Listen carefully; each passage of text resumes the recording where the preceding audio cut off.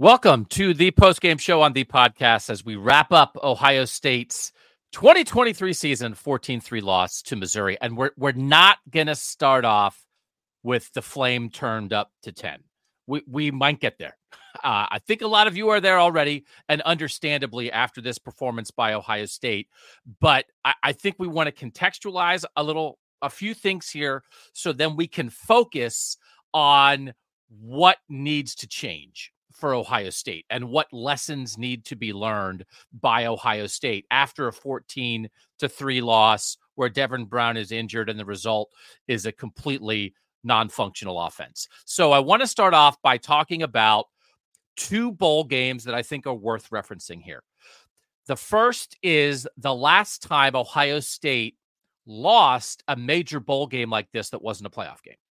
And that's the Orange Bowl after the 2013 season, when Braxton Miller partially tears his labrum on the first series of the game. Ohio State goes on and loses that game to Clemson 40-34.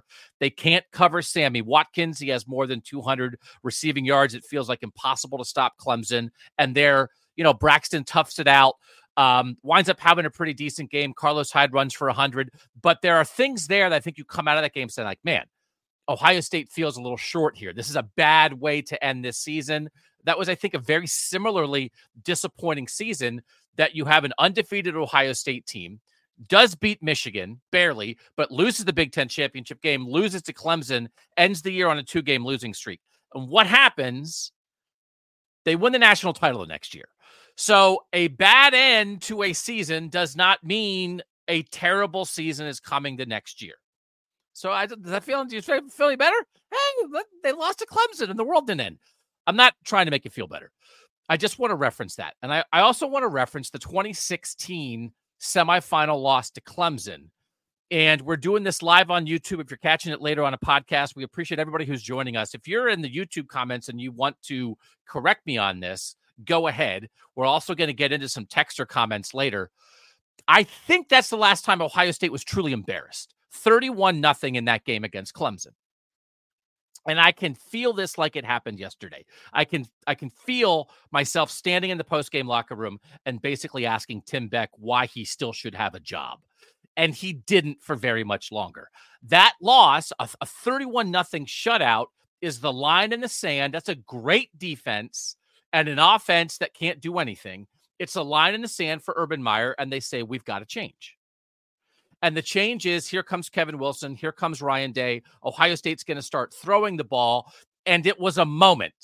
It was, we can't do this anymore.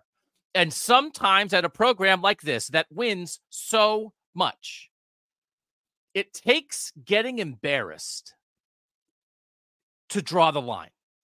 And certainly losing to Michigan is embarrassing in its own way. And there were times when it felt like Ohio State in moments did not compete against Michigan, but not like this, not the way this offensive line could not hold up at all against Missouri, not the way that they were completely non-functional after one quarterback injury.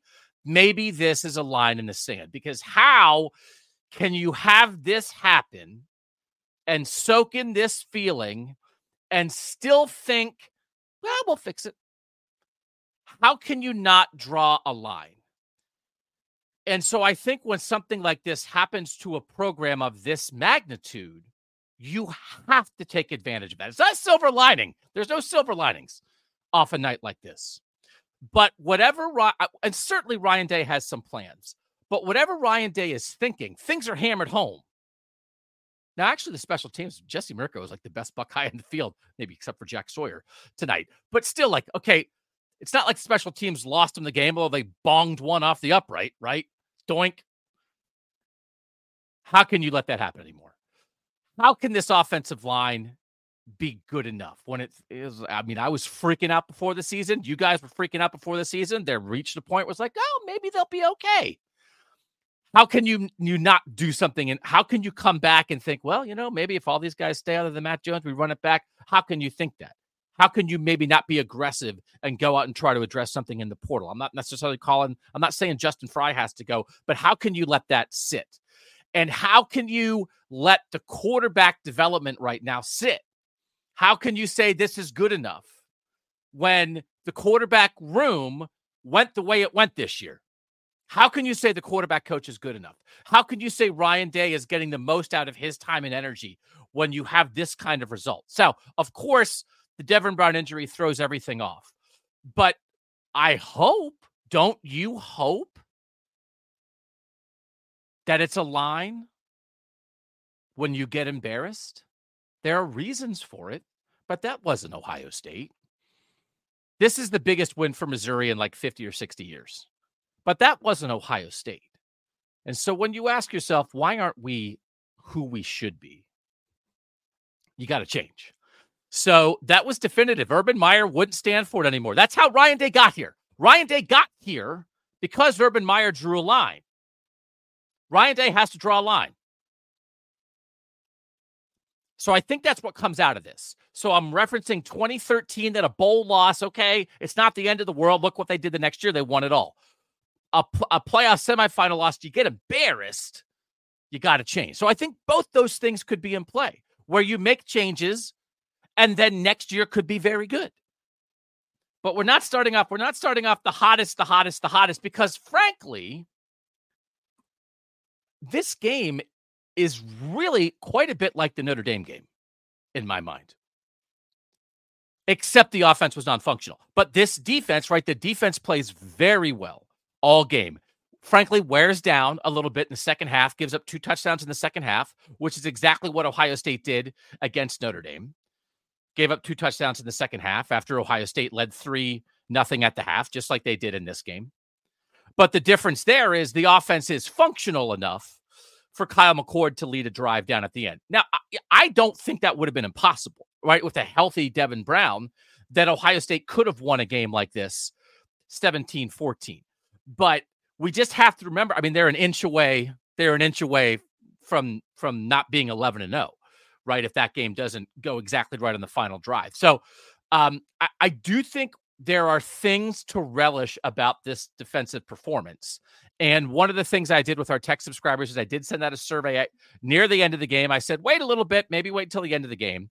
But I asked 2 things about the defense, which we have to talk about at least briefly before we get hotter. Do you believe this was a championship level Ohio State defense this season? Yes, close but no, definitely no. 71% yes, 26% close but no, only 3% definitely no. Championship level this season. Do you expect Ohio State to have a championship level defense in 2024? Yes, 76%. That's 5% higher. 20% close but no, 4% definitely no. So it's basically 3/4 of you thinking they had it this year, they can have it next year. Why? Because it might be the same defense. The 11 starters tonight, if all the NFL guys make decisions to stay, everybody on the defensive line, JT Tuimoloau, Jack Sawyer, Mike Hall, Tyreek Williams, if they all stay, if Denzel Burke stays, if Jordan Hancock stays, right? You still have Davis Enigma-Nosen. You still have Sonny Styles. Cody Simon was starting for Tommy Eichenberg tonight. You put in C.J. Hicks for Steel Chambers. You get Lathan Ransom back healthy and put him in for Josh Proctor. That's your defense. You saw it tonight. I think it was championship level. I'm not so sure like that defense doesn't beat Georgia in last year's semifinal, right? You stiffen up a little more. You don't give up the big plays. I think this defense has progressed. That you can take into the offseason. How can we be in a world where it's like, well, can the Ohio State offense rise to the level of its defense? I think you do have to appreciate that tonight. And I have some numbers that I think should help us do this, because we can't just be hot. We can't come in hot right away all the time, although it is, frankly, my instinct. So Ryan Day, so what I'm doing, we have tech subscribers. I'm a tech subscriber to ourselves, 614-662-4509. I'm getting these texts from Bill Landis as we come in. Ryan Day, harping on the offensive line play, said he didn't think they did a good enough job protecting, but mostly put Lincoln Kienholz in a tough spot by not being able to run the ball. Quote, we didn't help the young kid at all. He said the defense played well enough for Ohio State to win this game. So we're going to harp on the offensive line a little bit later too. But I do want to talk about this defense. The defense did play well enough to win. Ohio State, by the FEI ratings, it's an efficiency metric that we like to cite here, was number 1 defense in the country coming into tonight. There were like 4 other decent defenses that Missouri played this year. They played Kansas State, that was the 19th defense, Georgia 16th, Tennessee 34th, South Carolina 48th. Let me give you what Missouri did against those teams. 430 yards, 6.7 yards per play, 30 points against Kansas State. 363 yards, 5.7 yards per play, 21 points against Georgia. 530 yards, 7.1 yards per play, 36 points against Tennessee. 418 yards, 6.4 yards per play, 34 points against South Carolina. They moved the ball on everybody. Tonight against Ohio State, 331 yards. That's the fewest of any I cited. 4.7 yards per play. That's the fewest. That's a 1 yard per play less than it did against Georgia. 14 points. Ohio State shut down Missouri more than Georgia did. This was a real Missouri offense. I thought this Missouri trio of Brady Cook at quarterback, Cody Schrader at running back, and Luther Burden at receiver was the best trio Ohio State faced. These guys are good, and Ohio State shut them out in the first half. They made Missouri look like they were playing a third-string quarterback. We have to keep that in mind. We have to remember where we all were after the 2020 season with this Ohio State defense. After the 2021 season with this Ohio State defense. That problem feels like it has been solved for the most part. That is progress. Now we are at the point where, believe it or not, what Ohio State has to do is find a quarterback. So we have to give some flowers to these guys. I think they deserve it. We don't want to underestimate how good Missouri was offensively and what it meant for Ohio State to do this. So this is a good enough defensive performance. So Ohio State should have won this game 17-14, 20-14, 21-14, something like that. That is not too much to ask. I don't think it's too much to ask, even with the third-string quarterback. So let's talk about the quarterback situation now, and then we're going to get into some questions with Mike Yerstowski, our producer, is going to bring them in from the tech subscribers in a little bit. Will Howard, the Kansas State quarterback, is the name that's now floating out there for Ohio State in the portal. I was not all the way on board with the idea that this single game was a referendum on do they need a portal quarterback or not. That if Devin Brown is great, they don't need a portal quarterback. If Devin Brown is not great, they do need a portal quarterback. It feels like it did happen with USC. Miller Moss coming in. Caleb Williams doesn't play. Backup quarterback. There are other young quarterback transfers. He throws 6 touchdown passes. It's like, oh, USC might have his quarterback now. That might be why Will Howard's not going to end up there. Should Will Howard end up here? I don't think Ohio State is at a point now where because this happened with Devin Brown, that it says we must have a different starting quarterback for next year. But I think this is a reminder that they must add to the room. So this was not fair to put a true freshman quarterback in this position, especially behind a leaky offensive line. And we're going to get to the offensive line. Lincoln Kienholz is playing South Dakota high school football a year ago. Now he's playing in the Cotton Bowl. Okay? It's not fair to ask him to do that. But this also was not, he's not the 6th string quarterback. And I sent this text out during the game, and the world has changed. The world has changed. But Lincoln Kienholz legitimately was Ohio State's 3rd string quarterback this year. We're only 9 years removed from Ohio State winning the national championship with its 3rd string quarterback. So how can we be in a world where Cardale Jones is good enough to lead Ohio State on a playoff run, and now the 3rd string quarterback doesn't look like he can run the offense at all? The world has changed. Cardale Jones in this era probably transfers by now, right? He would not have been there sitting in that room waiting for an opportunity. Most programs, their 3rd string quarterback now is a young guy. So I was trying to think about other schools and their situations. If Texas had gotten down to a 3rd string quarterback, Quinn Ewers is the starter. Malik Murphy was the guy who played when Ewers was hurt. He already transferred, so he's like McCord. Arch Manning is their number 2 quarterback for the playoff. But he was their 3rd string quarterback this year. He's a freshman like Lincoln Kienholz, but he's Arch Manning. So Texas would have put Arch Manning in. He would have been better than this. Washington, they have a real backup, Dylan Morris, who's been around a little bit. Their 3rd stringer probably is an early enrolled high school guy who's probably their future quarterback, Austin Mack. Washington might have been in trouble if they got down to their 3rd string quarterback. Alabama, we know what it looks like. They started Jalen Milroe at the beginning of the year. He was bad against Texas. They played their 2 other quarterbacks the next week against South Florida, Ty Simpson and Tyler Buckner. Combined, they were 10 of 23 for 107 yards. So Alabama's second and third string quarterbacks, they weren't true freshmen, but they were bad this year. So I don't know that in this situation, if Bama would have gotten down to what Ohio State was down to, would Bama have been much better?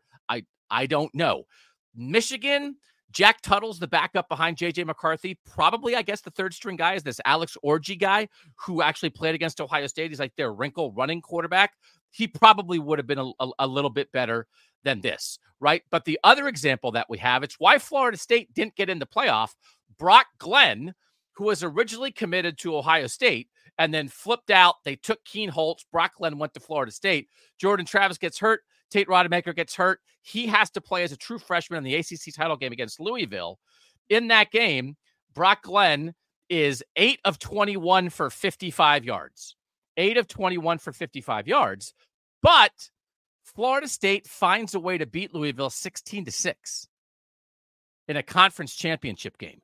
So Lincoln Keenholz tonight, he's a little better than 8 of 21, I think, right? What is Lincoln Keenholz? Let's see here. He is 6 of 17 for 86 yards.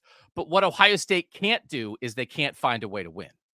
So not having a third string quarterback who's ready is not unusual, I guess, in this day and age, in a world where, Jack Miller, once upon a time, right? In the olden days, Jack Miller still might be here for Ohio State. Maybe he would have been the third guy up in a situation like this. I'm actually curious to see if Day gets asked about this in the post-game news conference. I'm still not exactly sure why Tristan Gebbia wasn't part of the answer tonight, and I hope maybe we get a little bit of clarity on that at some point. But I wouldn't let Ohio State completely off the hook here, because I think you still have to look more functional than the offense looked with Keenholz when you're a place where you made your reputation on offense, where Ryan Day became the head coach because of coaching quarterbacks and because of his offensive acumen and his play calling. And to be non-functional, I think it's inexcusable. I think to this level, at a place like this. Other places might be like that, but I think they should have been better because, again, he's the third stringer for the season. He's the backup for this game. They're one rolled ankle away from having to put him in, and they put him in. It was like, well, it's a freshman. What are you going to do? And it's like, well, you're going to play the Cotton Bowl, aren't you? Aren't you going to try to put your best foot forward? So I do think they're on the hook for that, even though there's context that would explain a chunk of it. So not off the hook. That applies to Corey Dennis. That applies to Ryan Day. Like, why was it like this? It doesn't apply to Lincoln Keenholz. It's not his fault. But why did Ohio State allow itself to be in this situation? Just because Kyle McCord transferred and Devin Brown hurt the opposite ankle that he had hurt earlier this year. So I do think it's worth noting that Florida State and Alabama and other schools have struggled with this as well. But I don't know. The Ohio State standard at quarterback should be higher than that. It's a high bar. They've created a high bar for themselves. And so that wasn't good enough. And I hope we get the info. I don't know why Gebbia didn't play at all. So hopefully maybe we'll get an answer to that at some point. The Will Howard discussion. What I think they have to, I don't think that this was bad enough that if you think to yourself, well, Devin Brown, Lincoln Keenholz, and Aaron Nolan will take our shot next year. To me, it's not that you don't believe that Devin Brown can be a starting quarterback, but are you sure that you're okay if something goes wrong with Devin Brown? So I think you have to bring somebody in, and I think it has to be a higher level than seventh-year guy from Oregon State who wants to come here and be a coach, which is the guy they brought in this year. So then that means, do you have to promise somebody like Will Howard the job if you're going to get him? I don't know. I mean, like, you can promise the competition, but I think they have to beef up the room, don't they? How can you let yourself get to this point with the way the transfer portal works now? And it's a risky position, man. I mean, it was an ankle. It easily could be a concussion. It could be a million different things that knocks a quarterback out of the game. So I did ask the tech subscribers after the game, the Will Howard, name is out there. Do you want Ohio State to bring him in? And that percentage, sort of as the vote kept going a little bit higher. 71% yes, 29% no. So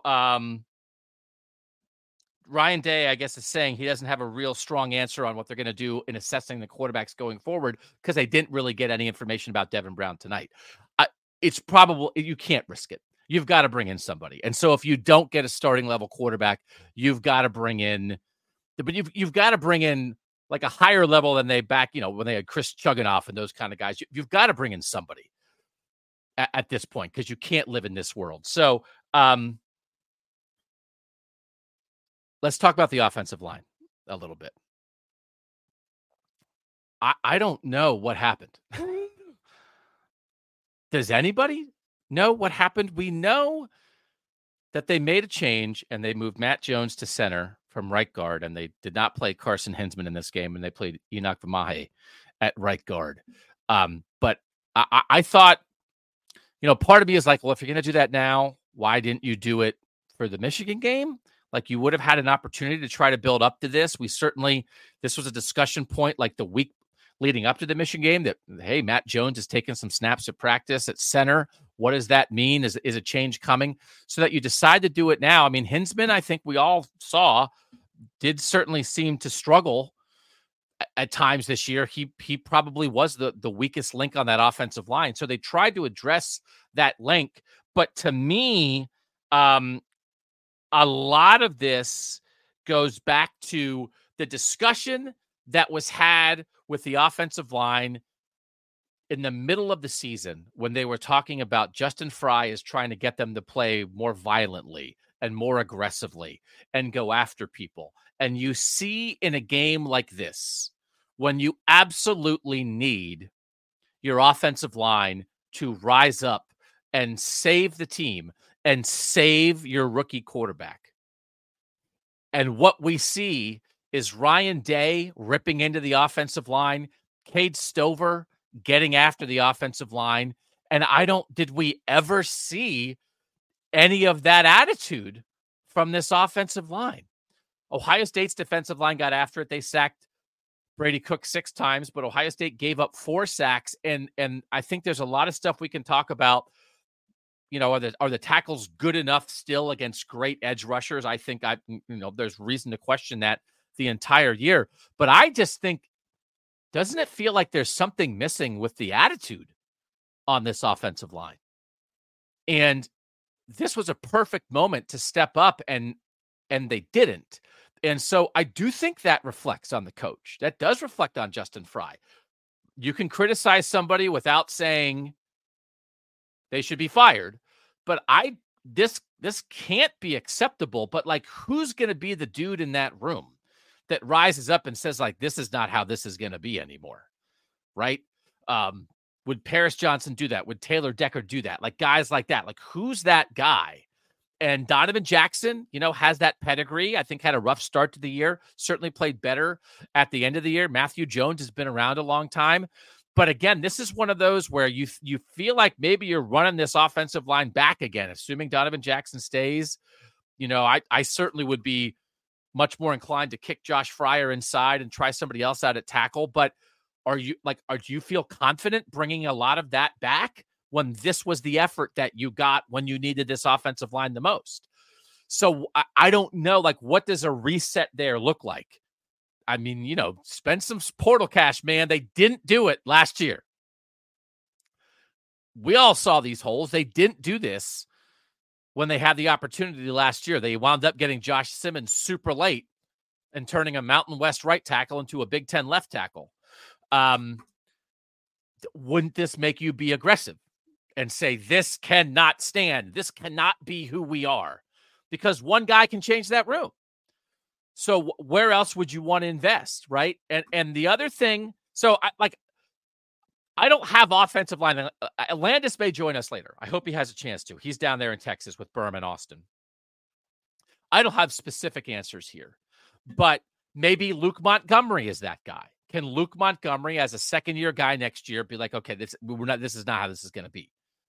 And can Josh Padilla be that kind of guy? Or can Tegra Shabola, who got some action as a little extra tight end in this game, can he come in and say, this is not how it's going to be? Because there's a lot of stuff that happens with the toughness discussion around Ohio State that drives me crazy, and I think drives a lot of you guys crazy, and because it's not about the plays that you call, and it's not about do you have to run the ball, but it is about how you handle your business.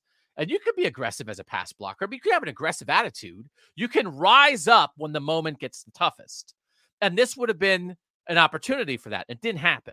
So I think you need an infusion in that room. It's probably of talent.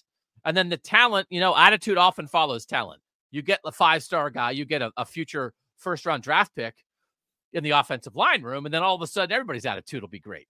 But this is not it. Right?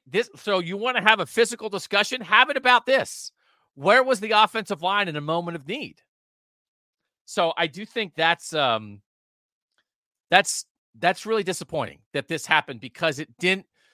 And if that's how it was going to go, I don't know that you were going to get a great read on Devin Brown either, running for your life. So, I mean, it's funny, actually. It's like I think maybe you got to look at what Ohio State would like Devin Brown to be on the other side in this game, because Brady Cook wasn't great to start. He only winds up 11 of 18 for 128 yards, but he's kind of fighting the whole time. He runs 19 times for 66 yards, kind of fought until it came around a little bit. Like, I don't know, if you want to go in the portal, go get the Missouri guy. But can you do that? Can you walk across the field? Hey, great game. Call me tomorrow. You want to come to Columbus? Hey, you have any Missouri linemen want to come with you to Columbus? Mike Yarostowski, our great producer, is here gathering information from our loyal tech subscribers. Mike, how are the folks handling everything? Everybody good, celebrating an 11-2 Ohio State season? Yeah, very very happy, very joyous as we just passed midnight on the East Coast. So yeah, everyone is very happy. You said it, Doug. Going through all this information, it's a lot. I mean, there is a lot. There's a lot of points to hit on that the fans and the tech subscribers and the comments on YouTube are making great points. And I think a lot of it comes around the quarterback, and a lot of people are saying that there's no way around it. You can't go into next year with this quarterback room. And no, it's not fair to Devin Brown that he got hurt in the first quarter, but there were questions all year with Devin Brown and why he could never beat out Kyle McCord. So I mean, I think that is the part, and I think there's a lot of people here that are wondering too, like what was the situation with Carson Hinsman tonight? Like, he didn't play a single snap, and a lot of people are asking the question: was he suspended? Was he in the doghouse? Was he just replaced for poor performance? So a lot of questions that just you can't answer right now, but almost seems like you need to answer as soon as possible. So Bill Landis bringing it on the tech subscription. I told Landis, just send it to me. And he's like, no, I'm going to send it to everybody. Here's what he just texted. He said, I asked Day 2 questions. 1, why did they make this switch up front with Matt Jones? Day said he didn't want to get into that too much, but they felt like that gave them the best chance to win. Said Carson Hinsman had some rough practices. So that's nothing about like he wasn't available or anything. That's just a move. They thought this was their best offensive line for tonight. And again, like just by performance, I don't know that you can dispute that. Like I don't think that was a crazy switch. I almost wonder why they didn't do it earlier. But again, the offensive line didn't play well. Then Landis did ask if Tristan Gebbia was available. The answer was yes. So why play Lincoln Kienholz? Day said he was ahead on the quarterback depth chart and was also better for the quarterback run stuff they had in the game plan. So I understand, Tristan's a 7th-year guy. It's getting him a look's not going to help you for next year, but this did not help you for next year. This did not help Lincoln Kienholz. I mean, remember when we were screaming when Kyle McCord was CJ Stroud's backup? Why don't you get him some game reps and let him go? This was not quality. We're not going to be, I don't think, talking about Lincoln Kienholz in 3 years being like, that Cotton Bowl experience really set me on my path. I just think he's used to be the starting quarterback at Oregon State. I don't know how there's not more functionality with that. And that wasn't in your mind at all. Like, why is he here? Why is he here if he's not that? I know he wants to be a coach, but like, why? How is he helping your team if he's not available just to settle things down? Because I think a guy who can just like run the offense, who's played major college football before, you flip a couple screens, then you get the Missouri defense to back off so they're not tackling Trivia and Henderson as he gets the handoff. I think there would have been more functionality there. I find that very strange. And again, even if you go to Keenholz first, like once it's not working, it's like it's not good for the kid and it's not good for the offense. So I understand the offensive line answer more than I understand the quarterback answer there, Mike. Like, Mike, are you okay with just playing Keenholz and letting it ride, or would you have given this 7th-year guy a shot?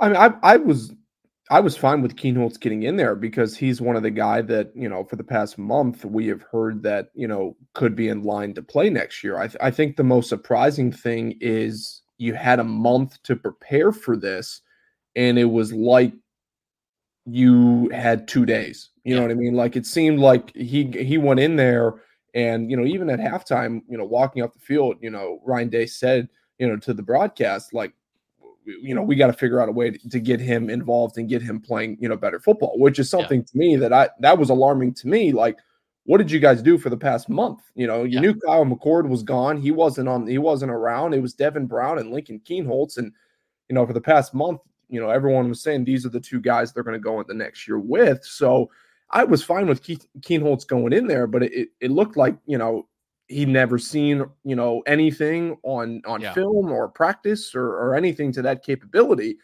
And that part to me is the alarming part. And I think that's where a lot of texters and comments are coming in about, Ryan Day and, what role does he play in this? He is the offensive coordinator. He's the guy that comes up with the offensive game plan. No, he's not the quarterback's coach, but he has the hands on the quarterback position, throughout practice and in recruiting and everything. So, this is not a good look for him when you have a lot of people that, for example, you just had a texter text in Todd. He said, is it possible that we all assume that Ryan Day was a capable head coach despite never being one? He said, I hate to say it, but I think we might need a proven head coach at this point. And I don't think that's very far off, and it's not an unrealistic comment to make. So I always think about it that like Ryan Day coaches the starting quarterback and then Corey Dennis coaches the backup quarterback. So that's always sort of like, again, CJ Stroud was always like, hey, I wake up in the morning and I eat a piece of toast and I call Ryan Day. That's how that works. And so like, I sort of think, to me, it's reasonable, like that Ryan Day is on the hook for like the preparation of the starting quarterback. But again, he has so many things going on. That's Corey Dennis's room. And I think like, okay, like the development, and again, it's a South Dakota kid. It's not like he's coming from IMG Academy or something.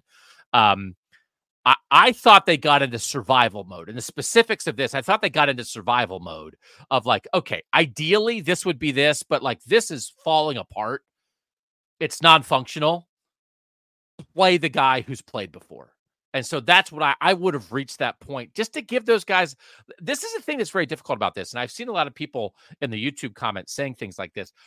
Everybody played other than Marv. JT Tuimoloau played. Jack Sawyer and Mike Hall and Tyleik Williams played. Denzel Burke played. Emeka Ibuka played. Trayvon Henderson played. And you didn't give him a chance. That's a lot of NFL money on the line. And you didn't give them a chance to win. Because once your starting quarterback got hurt, you couldn't function. So I think you owed those guys more than that. And so that to me is, hey, like, scramble and figure it out. Tristan's been in games, run a limited offense, but we've got to get them from you can't have 10 guys in the box. So I thought that was disappointing, but I think the bigger picture thing, Mike, that you're bringing up and the texters and the commenters are bringing up is this feels like another game. And I thought the Michigan game was that too, where you can almost feel the weight of Ryan Day's plate. I once upon a time was a busboy, so I could carry like a pretty heavy tray. But there reaches some point where it's like you stack one more plate on there and you're going to drop it because everybody has a limit. And it feels like that's where Ryan Day is. And so, again, the decision-making of at the end of the first half against Michigan, that to me felt like a guy who's trying to decide what to do with the clock and the timeouts and call the play. And then in a moment like this, it feels like he's trying to coach the team and figure out what should we do at quarterback, and that it's too much. And so when people say, are we sure Ryan Day is a good head coach, because he had never been a head coach of anything before he was the head coach of the Ohio State Buckeyes? My answer is I'm not sure we know, because he's still not fully a head coach, because he's a head coach and a play caller and a quarterback's coach, and it's too much. I want to see what Ryan Day head coach looks like, but I want to see 100%. I want to see culture and decision-making and boldness and problem-solving, where you don't have to have the play sheet right here trying to figure out what am I doing next on 3rd and 7. So I was here last year. Give up the play calling, focus on the culture. I think he wanted to. I think it wasn't ready with Brian Hartline. I think, again, we started off by saying, draw lines. You get embarrassed, it's a line in the sand. This might be that line. It's too much, because who else is going to problem solve there? Now, the other thing might be that for Ryan Day to be comfortable doing that, he might have to bring in other people around him. He might have to bring in a quarterback's coach that he can feel like very confident in and really rely on and be okay with stepping away, right? There might have to be other adjustments. But, you know, I thought he made the right decision when he talked about it after last season of giving up play calling. And then when he didn't fully turn it over, like, you could feel how difficult it was. And if he just felt like it wasn't the right thing for the team with a new starting quarterback, I kind of got it. But I think maybe there's no choice in the matter anymore. So that could be another thing that you do here. I don't think we have not seen the best of Ryan Day head coach. So how can he go down without ever giving his best? Now, the part of the problem is he very well in his heart might believe, no, the best thing, the best chance for this team, the best way for me to be a head coach is to do all those other offensive things. I just think that's not right, because I think you can feel the moments, especially in a game, where it's getting away from him. And I think like the problem solving of Devin Brown's hurt. Now what? There's like the problem solving. Let me go talk with the quarterback, whatever, but I don't have to call the plays. I don't have to be going through the play sheet and trying to figure out, well, what do we have to take out? What can we focus on? I want to make sure I'm talking to our receivers and talking to our offensive line and talking to Lincoln Keen-Holtz and making sure he's mentally in a good spot. I want to be doing all the head coach stuff. I just think the Michigan game we saw it. I think this game we saw it. I think that might be one of the lines. Mike, are there any more like any kind of like specific questions that people really want an answer to this, or really have a strong comment about something specific about this game or this season? Yeah, I mean, I think you talk about all the coaches in general. There's a lot of people that I think are under the microscope, I guess you could say. And some other guys are Justin Fry. You know, we talked about the offensive line, and Scott brings up a point. He says, you know, Justin Fry, Corey Dennis, Parker Fleming, and Mickey Marotti should all be relieved of their duties. And I think it's for obvious reasons. And I think the very interesting part about that is the Mickey Marotti discussion. I think for years, you know, you've heard about the brotherhood and these guys, and they're physical and they're tough, but you just haven't seen that the past couple of years. And it seems like all of that plays hand in hand, because when you're not tough and you're not winning the trenches, you see, especially, you know, in the Big Ten, and tonight it showed again, you're not going to win football games. Yeah. I, in the right circumstance, am a believer in change for change's sake. And I mean, this is not new. I mean, people talk about it all the time, just that like the voices get stale, right? And that, you know, Mickey Marotti has been there a long time. Now the players, it's not the same as in the pros, because like the players change. The players are constantly changing. But I don't even know if it's a discussion necessarily of like, is a guy doing a bad job? It might just be time for a change. And so I don't know enough specifically about the strength program. Certainly people have brought up issues, last year with Jackson Smith and Jigba and the hamstrings, and Jordan Hancock, not being able to get healthy, and certain things like is Ohio State in the right place when it comes to maximizing the physical potential of their players. But I think we might be there. And I do think, for instance, there's been a little bit of Larry Johnson discussion at times. Man, the defensive line got after it tonight. What? Like, Jack Sawyer was awesome. Mike Hall is blowing stuff up, right? So it feels like this defensive staff, and I think everybody wants James Laurinaitis as a full-time linebackers coach. I think this would make this team that much better. But if, I think there are people who are not qualified to be in their positions, and that's Parker Fleming and Corey Dennis. I certainly would not say that about Mickey Marotti, but it might just be time for something new. So, and again, maybe there's a way you can do that without bringing in new people, but that's part of the line in the sand to me, is like, we can't keep doing the same things.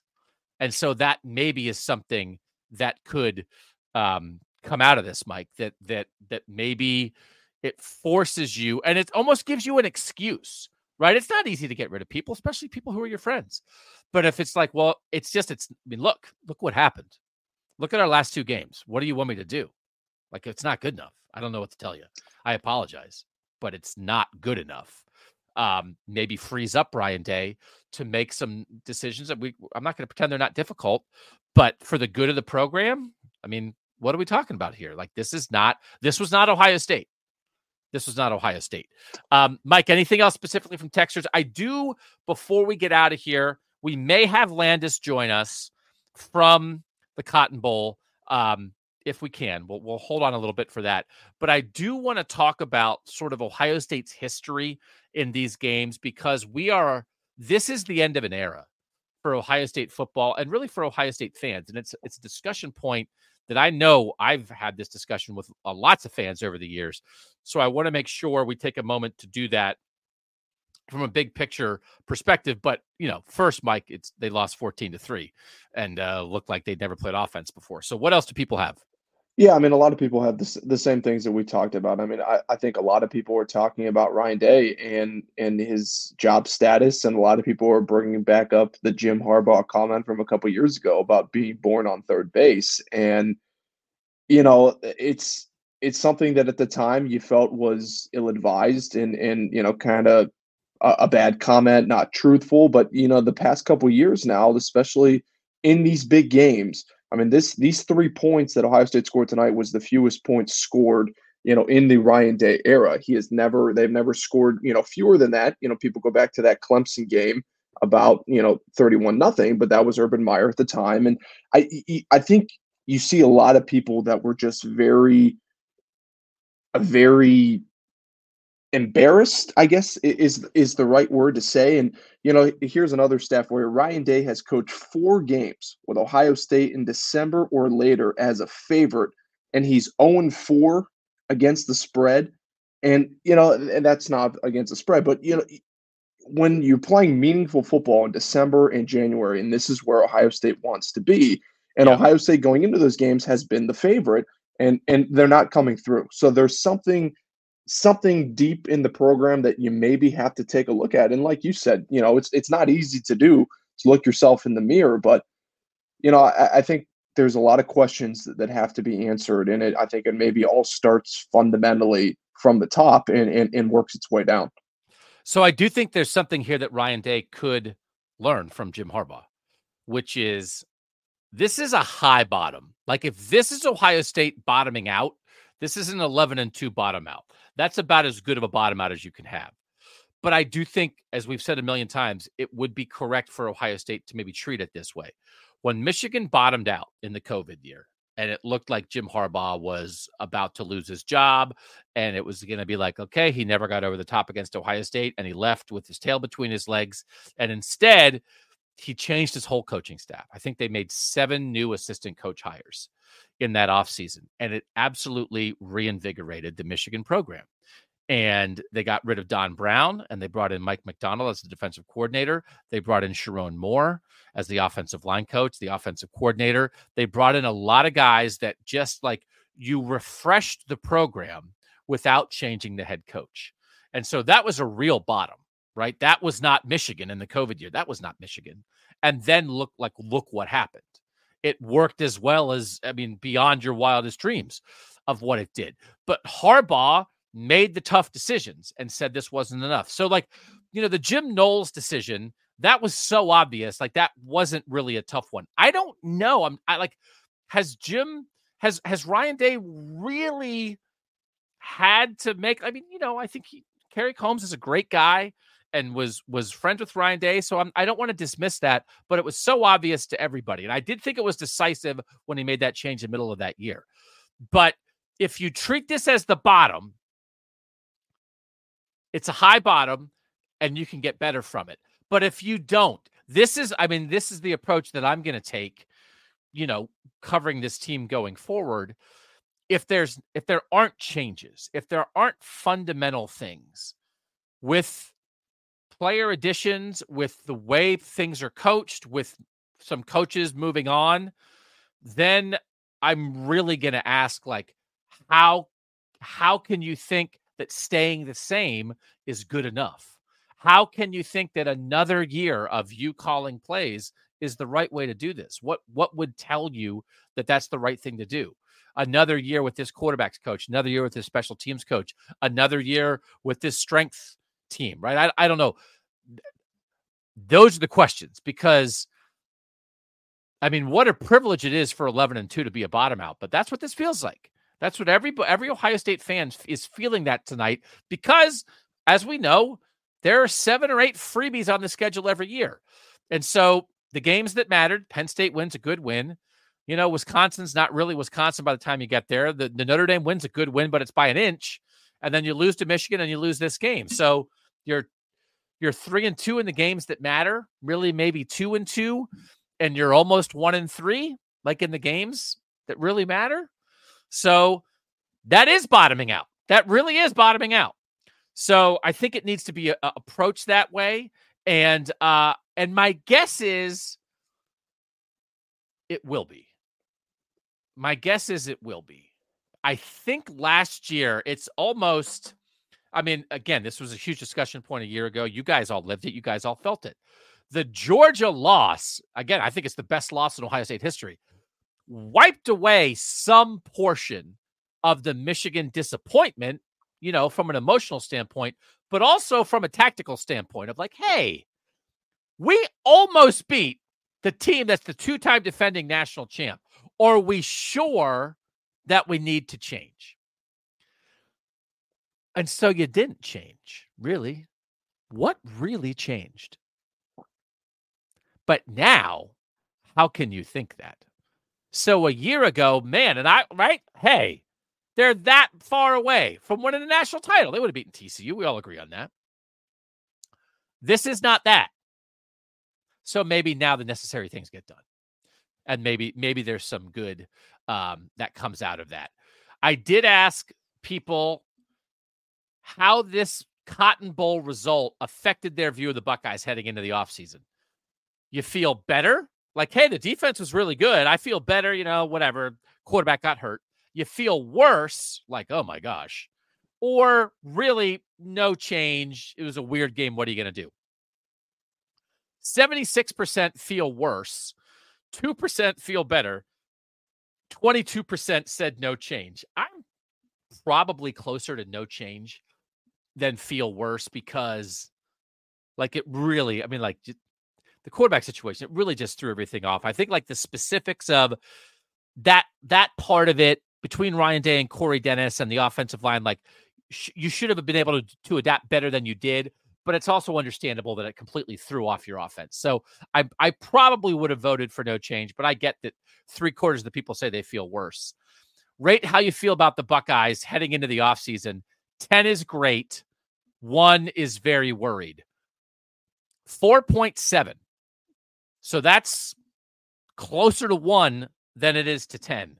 So this is people absolutely taking this to heart And I understand that. I'm not saying that's wrong. But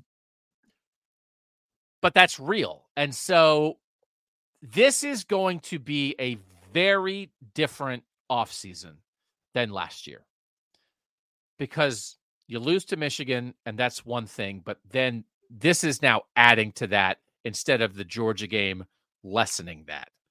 And so I think it's an opportunity for Ohio State. I think it's a necessary. If Ryan Day doesn't take this opportunity, then I will question his head coaching ability.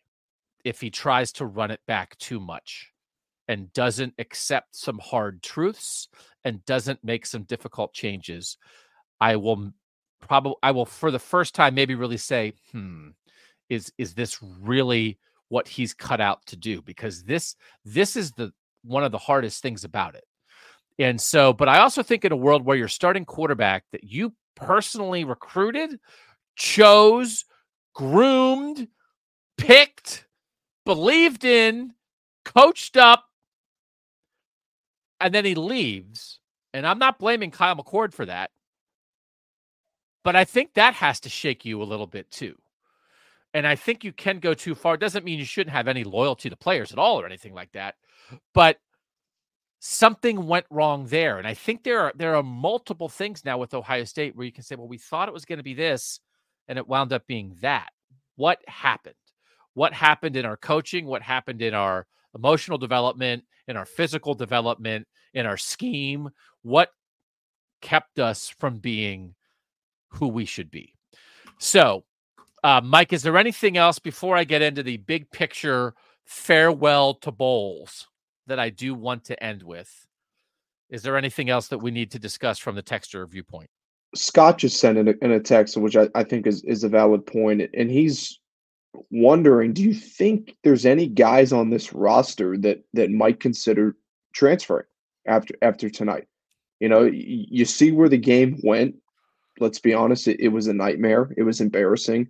And do you think there's any guys in that locker room right now that are looking and saying, like, I'm not sure where this program or this team is going?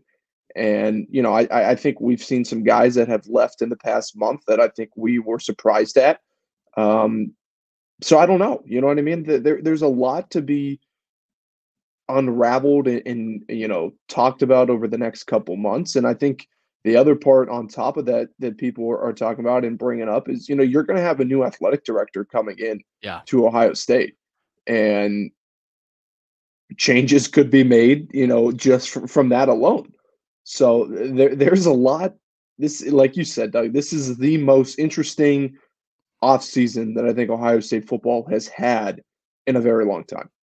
So I just see, Mike, that you sent you passed another one along to me, that there's a texter who also is a donor to Ohio State who is saying that he's not going to be making any more donations until Ryan Day is fired.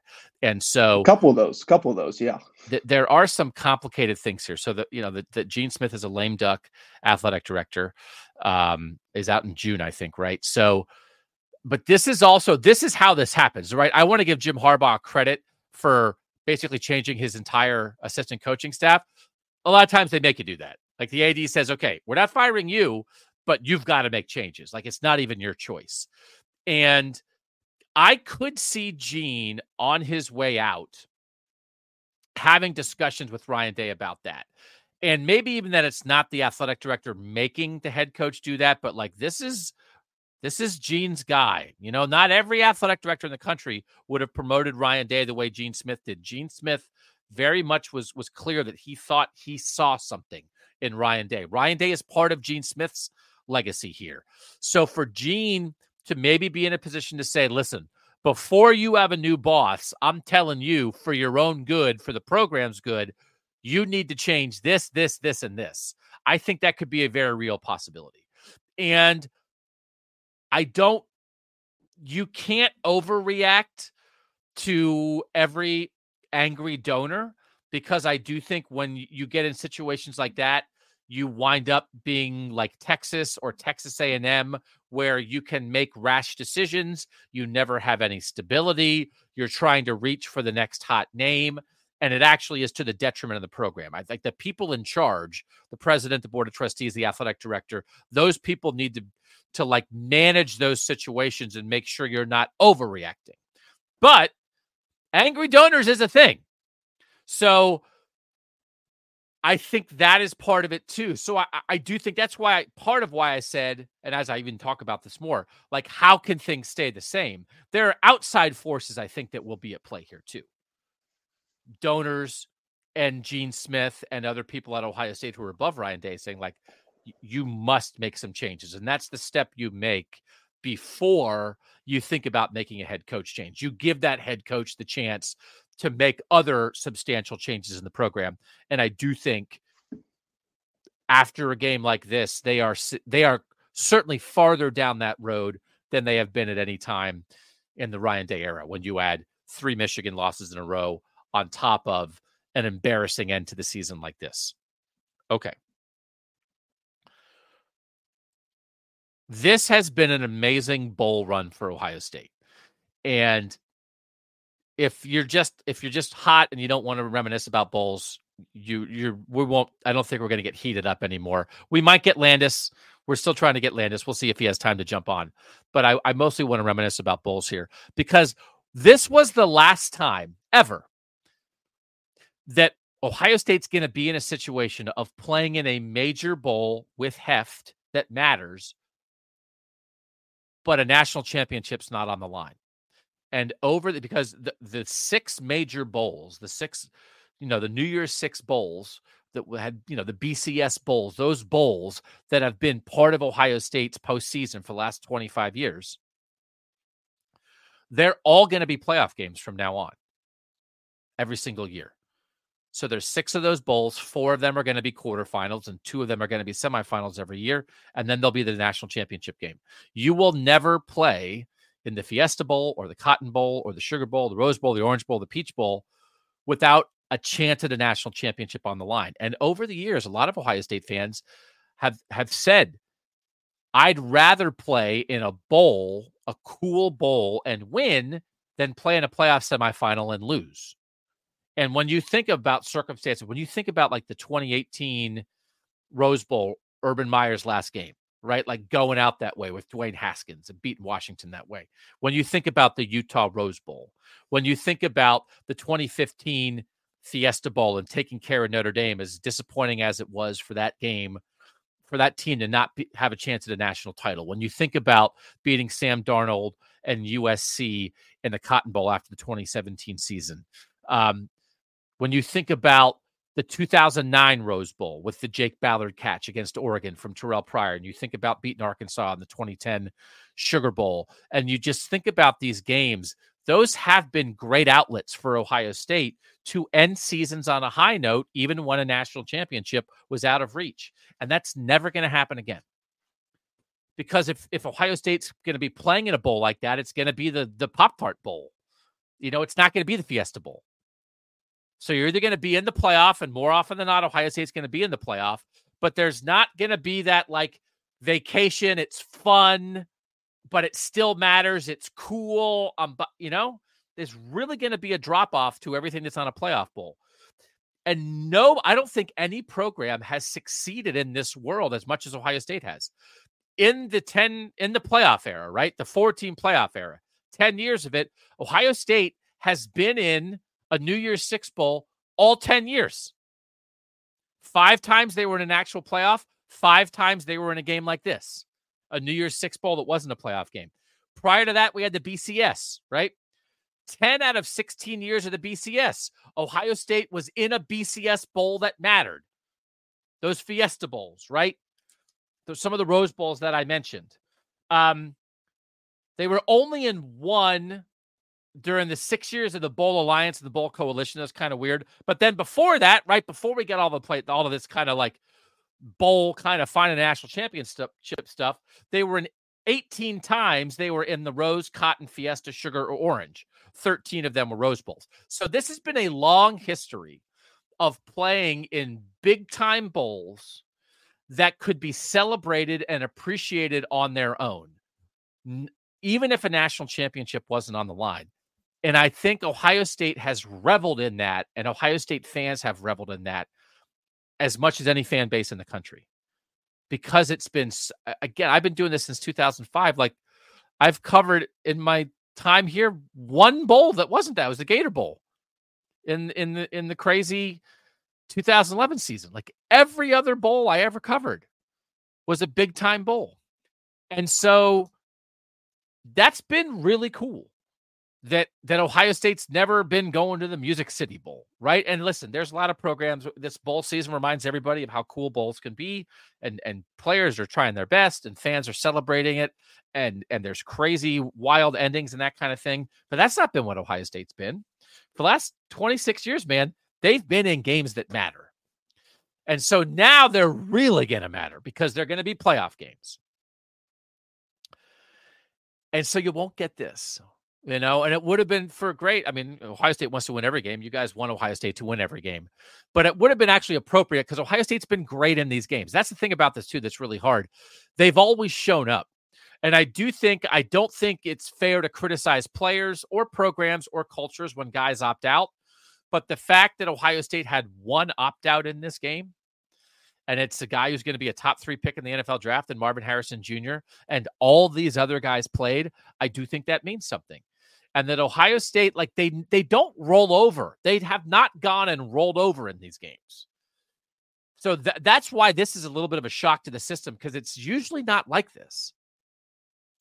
So, I mean, you think about even like after they make the national championship game in 06 and 07, all those guys come back in 08.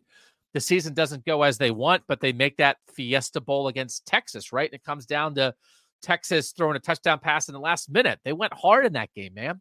So, the people who said I'd rather be in a cool bowl and win than be in a playoff game and lose, I always fought against, because to me, the whole point is to have a chance. Like, you play a whole regular season, so at the end of it, you have a chance to win a national title. So I'd rather lose a playoff game because at least you went into that game with a chance to win it all. But those people who have said, listen, I love a good bowl win, it's the end of an era.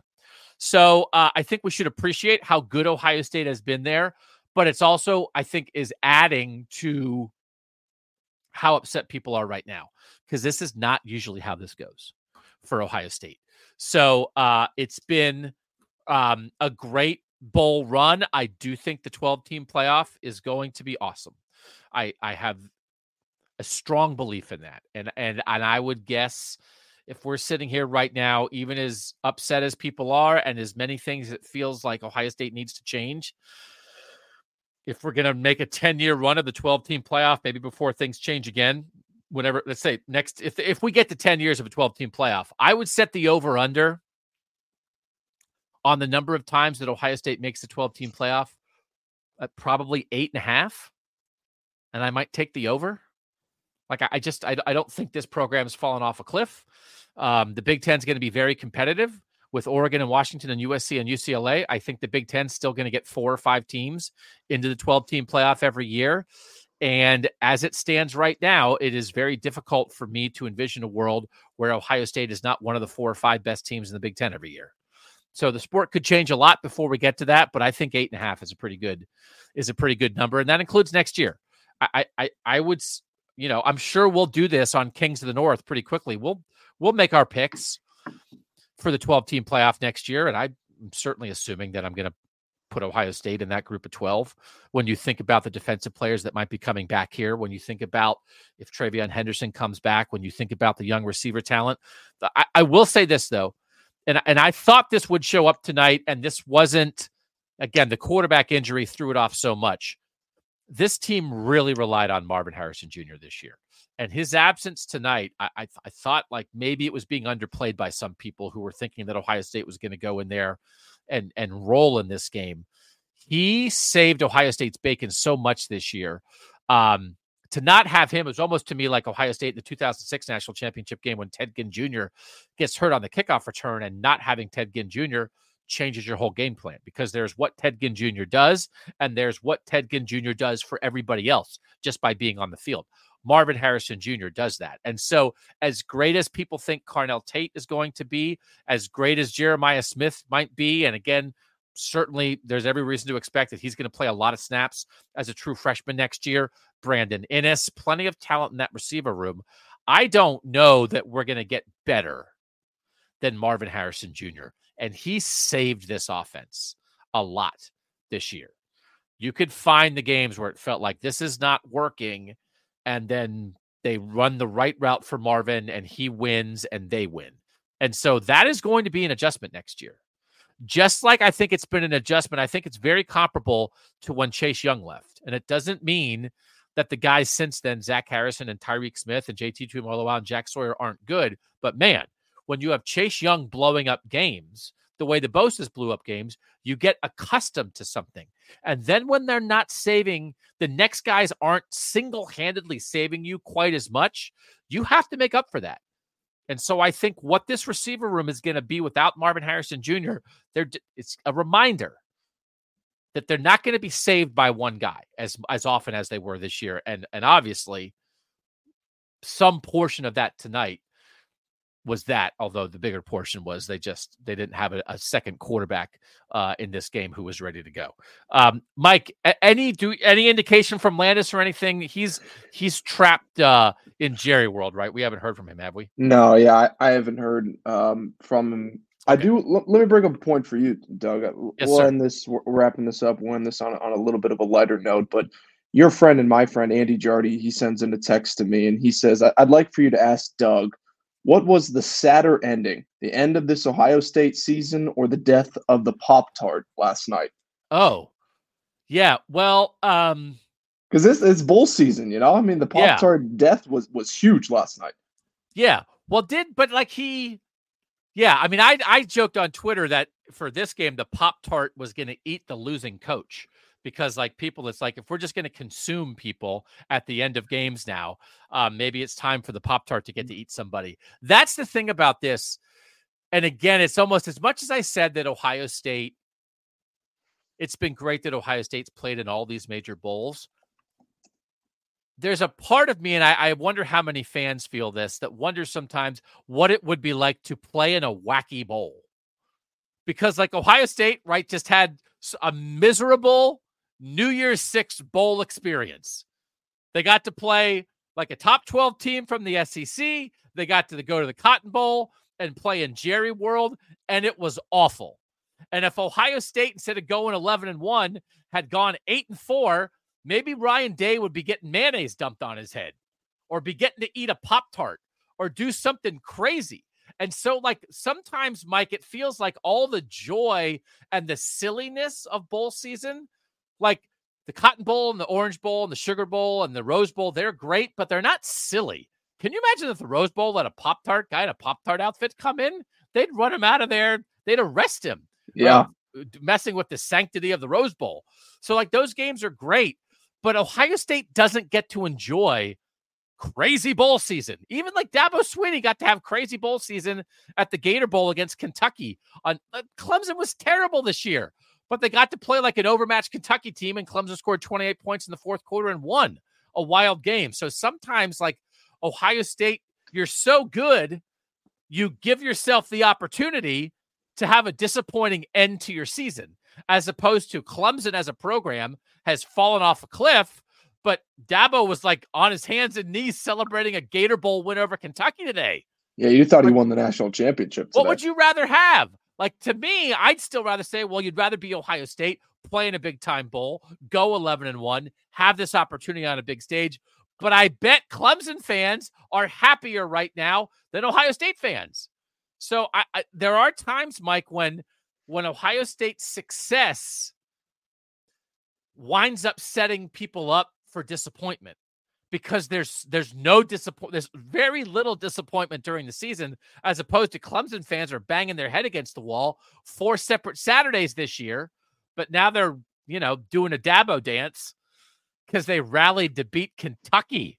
So, and that's where I think the standard of Ohio State comes into play. You have these fans and these texters and these comments that come in, and there is a standard that has been set, and it's expected to be met. And when it's not coming to where they are expecting it, I guess there's prices to pay and there's consequences to be had. And I think that's what really we circled this all back is what it comes down to, the expectations that this program and this team consistently has on a year in to year out basis.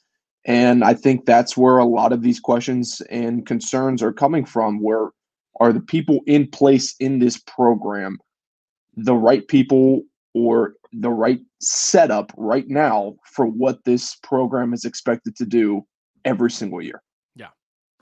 And if the offensive line holds up a little bit longer in the last minute against Michigan, Kyle McCord might complete that pass to Marvin Harrison Jr. and Ohio State might be the number 1 seed in the playoff. So, I mean, like, again, and you and I'd be in Pasadena. So like, that's like, I'm not saying that people shouldn't be disappointed and be feeling this right now, but it is a high standard and a very thin line between reaching your goals and being incredibly disappointed. So I will say this. So like, again, I think people know I'm not there. You can tell I'm in front of the same yellow wall with the same Garrido pop figurine behind me that I always have here. Berm and Austin and Landis are there.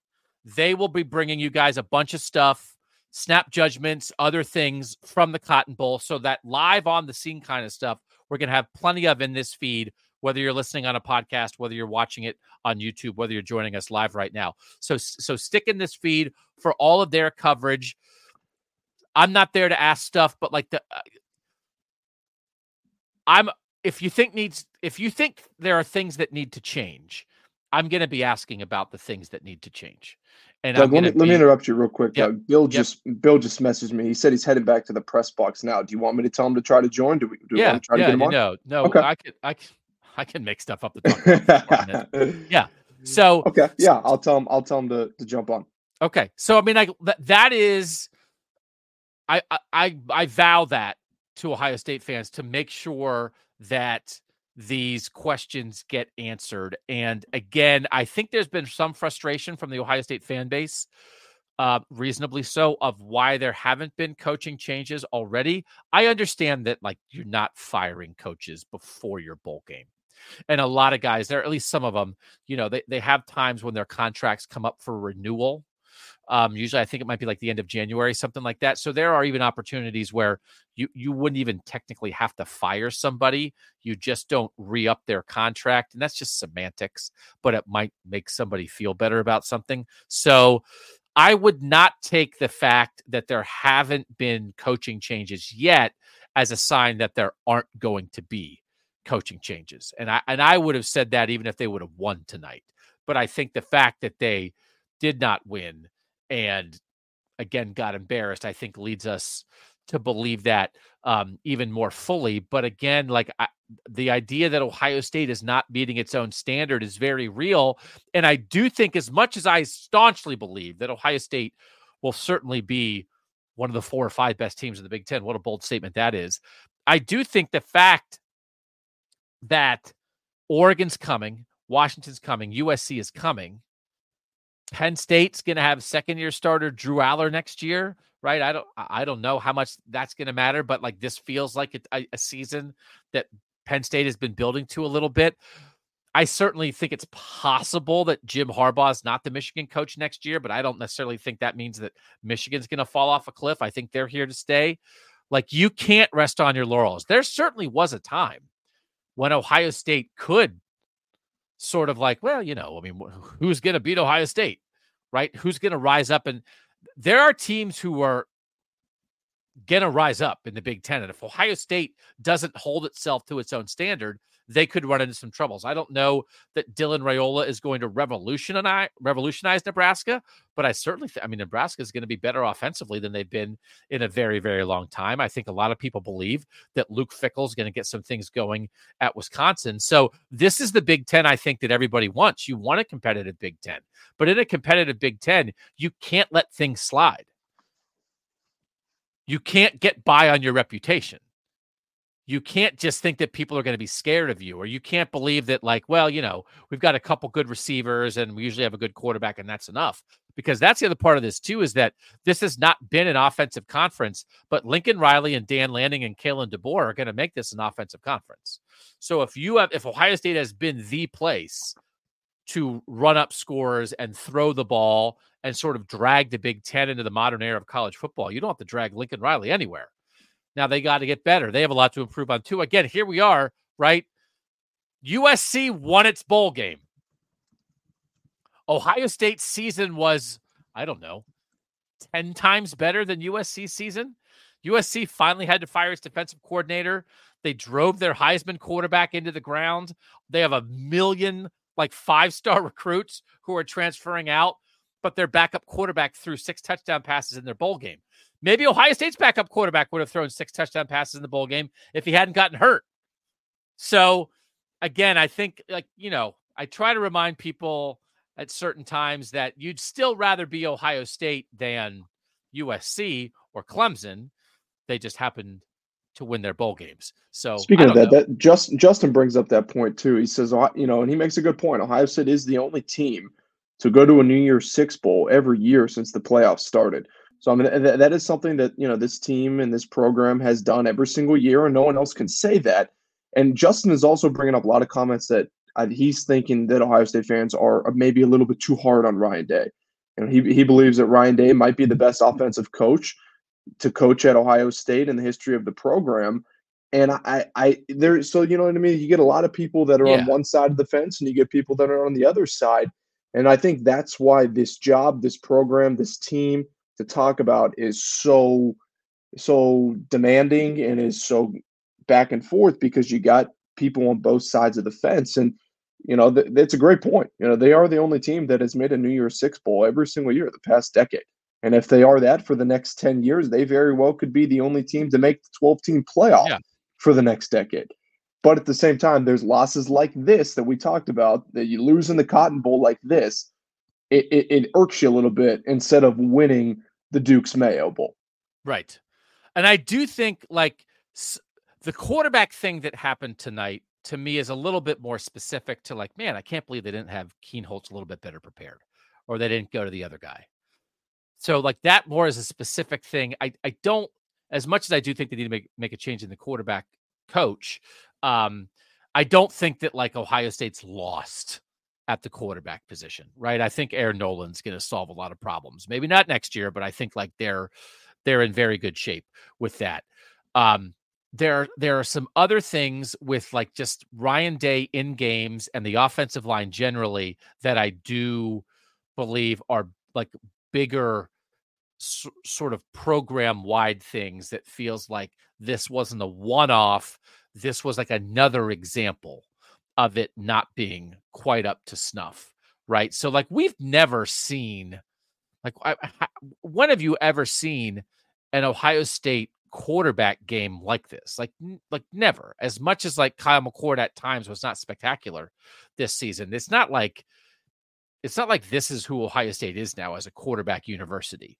So it just was like a culmination of a Kyle McCord season that did not meet expectations, coupled with an injury and then a lack of preparation in terms of being able to adapt to it. But, you know, moments matter, but the biggest way that a moment can matter to me, Mike, is that a moment is what is, like, shakes you out of it a little bit. Because I do think initially sometimes the Michigan stuff, I mean, I think it's possible that a loss not to Michigan, it might make more sense that, like, that's the thing that creates change. Because when Ohio State loses to Michigan, it gets so hot so fast, right? Reasonably so. We all understand why. But that I think everybody gets defensive. I think it almost causes, like, a rift sometimes between the fan base and the team. And I don't know that the first instinct when Ohio State loses to Michigan is, like, self-reflection, as much as it probably should be, right? I think sometimes the instinct is like, man, people sure are fired up about this. Boy, is this rivalry crazy. But, like, nobody's mad. Ohio State fans aren't upset now. Again, Mike, we're getting stuff from, like, people who donate to the program. They're not mad that they lost to Missouri. Even though, Mike, did you find it odd? I don't know that I ever realized that the Missouri M looked that much like the Michigan M. Did it ever strike you during the course of the game that it's like, my gosh, that is just like a big yellow M? Yeah, very similar. A lot of M's that Ohio State is had troubles with in the past 2 games. No, for sure. And I think you make a good point about the Michigan thing, and that is, this past game to Michigan, I think you and I both talked about it. You and Bill have said it multiple times. It was very eye-opening. It was surprising. It was confusing. That game plan, the loss, everything that went into that. But at the same time, for people that are in my generation, I'm approaching my 30s. Ohio State has been dominant in that rivalry my entire life. I mean, Michigan has to win next year to only have half as many wins, consecutively that Ohio State did prior to losing 3 straight. It's things like that yes, in the moment you're hot and you're heated and you want changes to become immediate, but at the same time you have to take a step back and look at things from a bigger picture, because the grass isn't always greener on the other side. Right. The other thing that actually I think we could learn something from tonight, and I bet almost everybody would agree with this. My old sports editor, when I worked at Cleveland.com and the Plain Dealer, talked about this all the time. We wrote about it multiple times, but both teams tonight, Mike, wore like the colored jersey. And the idea that you would see, we've always wanted this, Ohio State in scarlet and Michigan in blue in that game. And like, we've never had it. And I think USC and UCLA do that, but it looks so good tonight. I think on the broadcast, they mentioned that this was the first time that that happened in an Ohio State game since like the 70s. So I would love to take that from this game and have Ohio State in scarlet and Michigan in blue for next year. So maybe that's a good thing that comes out of this. Are you in favor of that, Mike?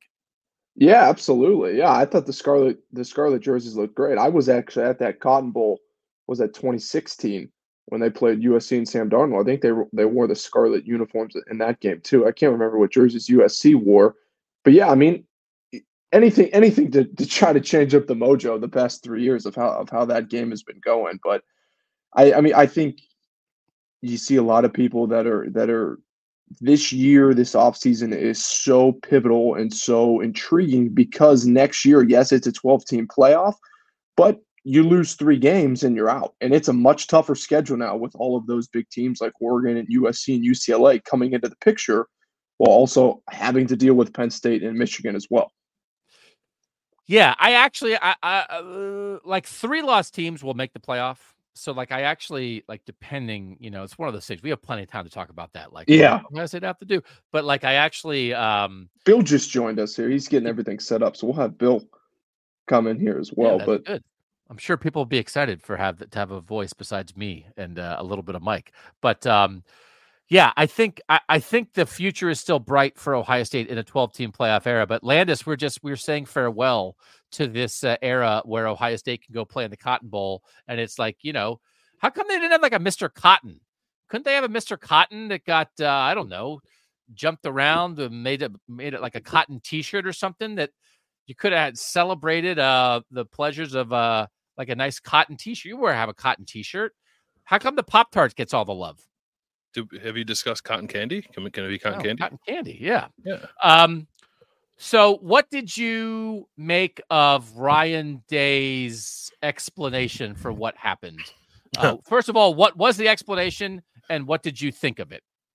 Yeah, the explanation was basically, obviously they weren't expecting to lose Devin Brown, and they have to put Lincoln Kienholz in the game, and he didn't feel like the offensive line really held up its end of the bargain, both in terms of running the ball so they could like protect Lincoln Kienholz, which I think is fair, and then also at actually protecting Lincoln Kienholz and handling a lot of the pressures that Missouri was throwing at them. So he did. I said this on Snap Judgments.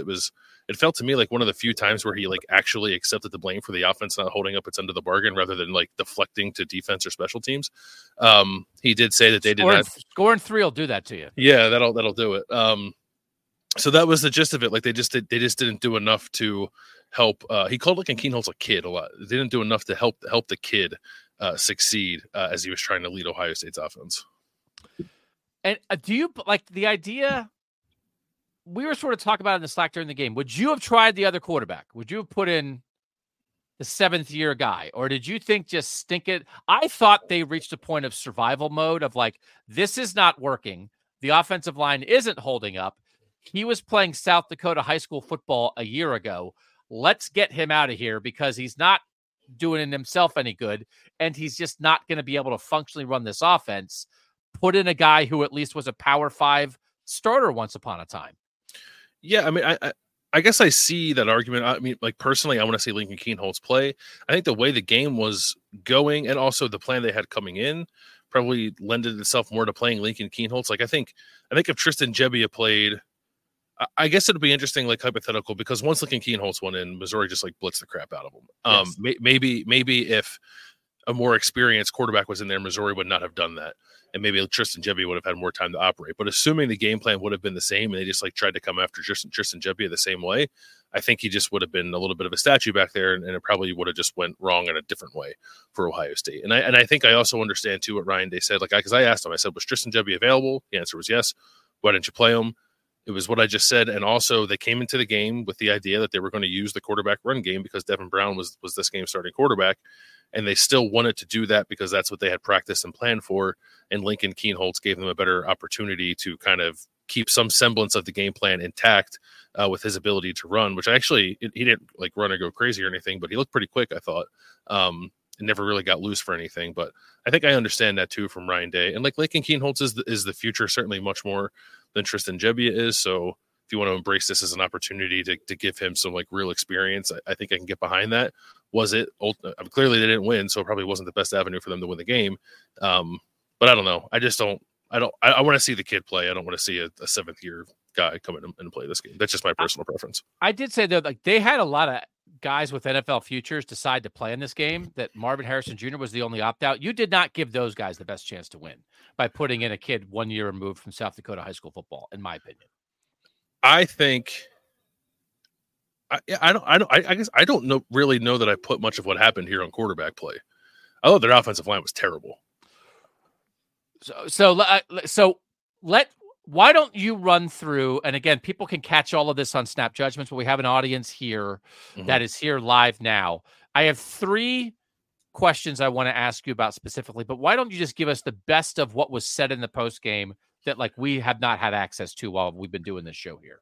Yeah, so I'll start by like we got screwed a little bit because we all went to Ryan Day's press conference. He's sitting up there with Jack Sawyer and Lincoln Kienholz, and that lasts about 12 minutes or so. And then by the time we got done with that, whichever players went into the separate media room were gone. So we didn't get to talk to anybody other than really Ryan Day, Jack Sawyer, and Lincoln Kienholz, unfortunately. I think like Jesse Mirko was in there, and maybe Xavier Johnson had gone in there. I'm not 100% sure.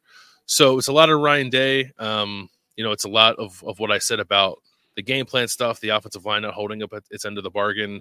Ryan Day again saying that, evaluating everything is on the table. Maybe he said that a little more emphatically than he had said it in the past, but he's entertaining the idea of coaching changes, and he didn't get a real opportunity to evaluate Devin Brown in this game. And he said that complicates what they want to do a quarterback moving forward. I also think on some level it might make it easier to just go get a transfer now because you don't have this game in the back of your mind of like, well, Devin and Lincoln look really good. Maybe we should not do anything to mess that up. Like, I think it's easier now actually to go get a transfer quarterback. Lincoln Kienholz didn't say much. I think he got asked 2 questions. He said he felt like Missouri was clearly trying to speed him up and felt like he handled that okay. Could have made a couple of throws differently, but I think I agree with him that he handled it okay, given the circumstances.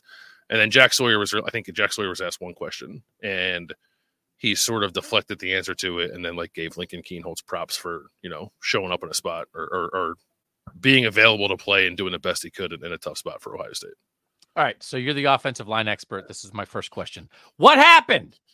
Why? So I think putting Matt Jones at center and benching Carson Hinsman, whatever, I think that's very reasonable. I actually think it maybe could have happened earlier in the year, but why did this happen, and what does it tell you about the offensive line for next year? Yeah, I think it should have happened earlier. I think I thought coming out of the Notre Dame game when they had the bye week, they should have like taken a hard reset on the offensive line and moved some guys around to get what I thought were their best 5 on the field, which they never did. And it came into this game and then actually did make that switch at center, but then still didn't put their best 5 on the field. Because I think we have enough evidence that Enoch Mamahi is not a starting caliber player at Ohio State. And I thought he had an incredibly rough game. I didn't think anybody played well. I'm not trying to pin it solely on Enoch Mamahi's shoulders, but why the decision was made to go with him over a Tegra Shabola, or even, I guess you don't want to throw Luke Montgomery out there as a true freshman. They threw Lincoln Keenholz out there. Yeah, right. So I mean, I would have been okay with that. I just, it's odd to me that this was the time that they came around to the idea that Carson Hinsman had not been playing well, because I don't think he's been playing well all year. And Ryan Day actually kind of surprised me a little bit by saying that Carson hasn't practiced well at the end of the year. And there was a time I remember we thought that they might make that change. I think it was after the Michigan State game, and they never did it. And, I thought Carson Hinsman was going to be a liability against Michigan, and I don't know that he was. But I thought that position in general had been for much of the season. And it seems like they finally agreed with that and made the switch at center. And I'm with you. I'm okay, I think, with moving Matthew Jones to center. I don't think he had a particularly great game, but he wasn't terrible. It was more about putting a guy at right guard who I think we know just, doesn't really have it. And he didn't play well. But then, Josh Fryer and Josh Simmons didn't play well either. So there was a lot of pressure coming off the edges, a lot to handle. Ohio State probably didn't do enough to protect itself in those situations, but they were also without their 2 best blocking running backs because one is injured and out for the season and one has transferred to Kentucky. So I don't know what they were supposed to do at that position either. So it was kind of like a perfect storm of super aggressive game plan for Missouri, but also probably the worst game this offensive line has played all season. What would I talked earlier in the show that, in a situation where you need your offensive line to rise up and be like, we got this. We're going to protect this young quarterback. We're going to run the ball. You instead wind up in a world where Ryan Day is lighting into him, where Cade Stover is lighting into him. Yeah. There had been a lot of discussion during the course of the season about Justin Fry saying, like, we got to play more physical or more violently, whatever. That was a talking point in the middle of the season. Is something missing with this offensive line? I don't like, who's the guy who's going to raise the level of this room? Who's going to instill an attitude? And often attitude follows talent. But, if maybe 4 of the guys who played tonight are going to be back next year, like, should people feel good about that? What needs to change in this room? Yeah, I don't know, because I think the guy who was like sort of the alpha of the group in terms of leading by example is Matthew Jones, who's now leaving. Maybe it's Donovan Jackson that can assume that role, but he's got to play better. Like, I don't, you can want to be that guy, but I don't think you can be that guy unless you're a good, accountable, reliable player all the time. And I don't think Donovan Jackson is that yet. And the tackles aren't that yet. Like there've been some nice moments from those guys. Maybe more good than bad with some of them, or bad than good, than some of them. But yeah, I don't know. I don't know. Like, and I guess they could address that in the transfer portal if they want to. Like, is it a young guy? Is it like, I don't know. Is it Josh Padilla, like seizing the center job in the offseason and becoming that guy as a sophomore next year? Is it Luke Montgomery maybe doing the same at guard? Tegra Shabola as a rising junior, maybe doing that. I don't know that comes from the guys who have played the majority of the snaps this year who are returning. And that doesn't mean that I don't think they're good players, but I think someone needs to like elevate that group as you're saying. And I don't think anything was so good up front that it shouldn't be on the table. I think you got to take a real hard look at what you have. And I do think they have some nice pieces. Are you putting those guys in the right positions? Like, should Josh Fryer be a guard instead of a tackle? Should Carson Hinsman be a guard instead of a center? That kind of stuff, and figure this thing out, because it was a little patchwork, and I think rushed with the way they tried to put it together this year. At times, it felt like it was getting a little better throughout the season, and then by the end of the year, it probably wasn't quite where it needed to be. And then, in this game with the month to prepare, I think, like I said, it was one of the worst performances they've had. To go from a world where a couple of years ago they had 4 tackles and they had to play 2 of them at guard, and now they have 7 guards and no centers and no tackles. No centers, no tackles. All right, so the quarterback question, Will Howard's the name that's out there. Would you bring in Will Howard from Kansas State? And I said, I don't even know that it's like you have to get a starter, but like the room is not enough. Yeah, I mean, probably. I don't think Will Howard is like a national championship quarterback. He's probably better than what Ohio State has right now, unless you're going to start Aaron Nolan as a true freshman and like live with the so let me like, are you out on Devin? Like, where are you on Devin Brown after this game? Like, how I'm not out. Yeah. How could you be out? How could you be out? You didn't see anything. Like, it's still, but it's still uncertain. And then behind it, I like the thing that like would worry me the most is like, okay, Lincoln Kienholz like was not ready for this. Like, are you sure Lincoln Kienholz is ready to be your backup quarterback next year? Even if you have Devin Brown, you're one injury away from, okay, second year Lincoln Kienholz, first year Aaron Nolan. And that would make me, I think, even more nervous than the idea of like riding with Devin Brown as your starter for sure if you don't add somebody. Yeah, I think that's fair. But I also think of it from the top down too. Like I think it needs to start with the coaching of the position. Like they need like this game was a showcase, or I guess in the end a lack thereof, of Corey Dennis's coaching acumen. The way the quarterback room is structured is Ryan Day works a lot with QB1 and Corey Dennis works a lot with the rest of them. And the rest of them got a chance to play in this game. And I don't want to say that Devin Brown wasn't good because like the sample size is super small. But like Lincoln Kienholz, I get it, he's a true freshman. There's certainly a world where a true freshman looks a little more prepared than Lincoln Kienholz looked today, and that didn't happen. I thought it was a pretty strong indictment on Corey Dennis's coaching chops, and that needs to be addressed in addition to putting some better talent in that room. So like there's no certainty, and since there's no certainty, I think that pushes you to go get a portal quarterback, even if I think Will Howard is not the highest level of caliber of quarterback Ohio State could have gotten in the transfer portal. He probably would or could end up being better than what they have right now. All right, last question. I can very vividly remember, I'm sure you remember it too, after Ohio State got shut out by Clemson, 31-0 in the 2016 semifinal, back when we were all working at Cleveland.com, and you and I and Ari Wasserman stood on the field at the Fiesta Bowl and said that they need to get a new offensive coordinator. Maybe they can get Chip Kelly. And instead, they got the guy who had been fired along with Chip Kelly and that staff in San Francisco, and they got Ryan Day. That was like a line in the sand game, right? Where that was, Urban was like, okay, we can't do this anymore.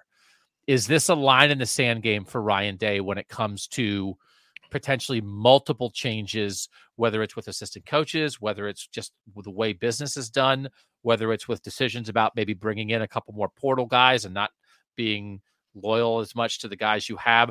Is this a line in the sand game for Ryan Day?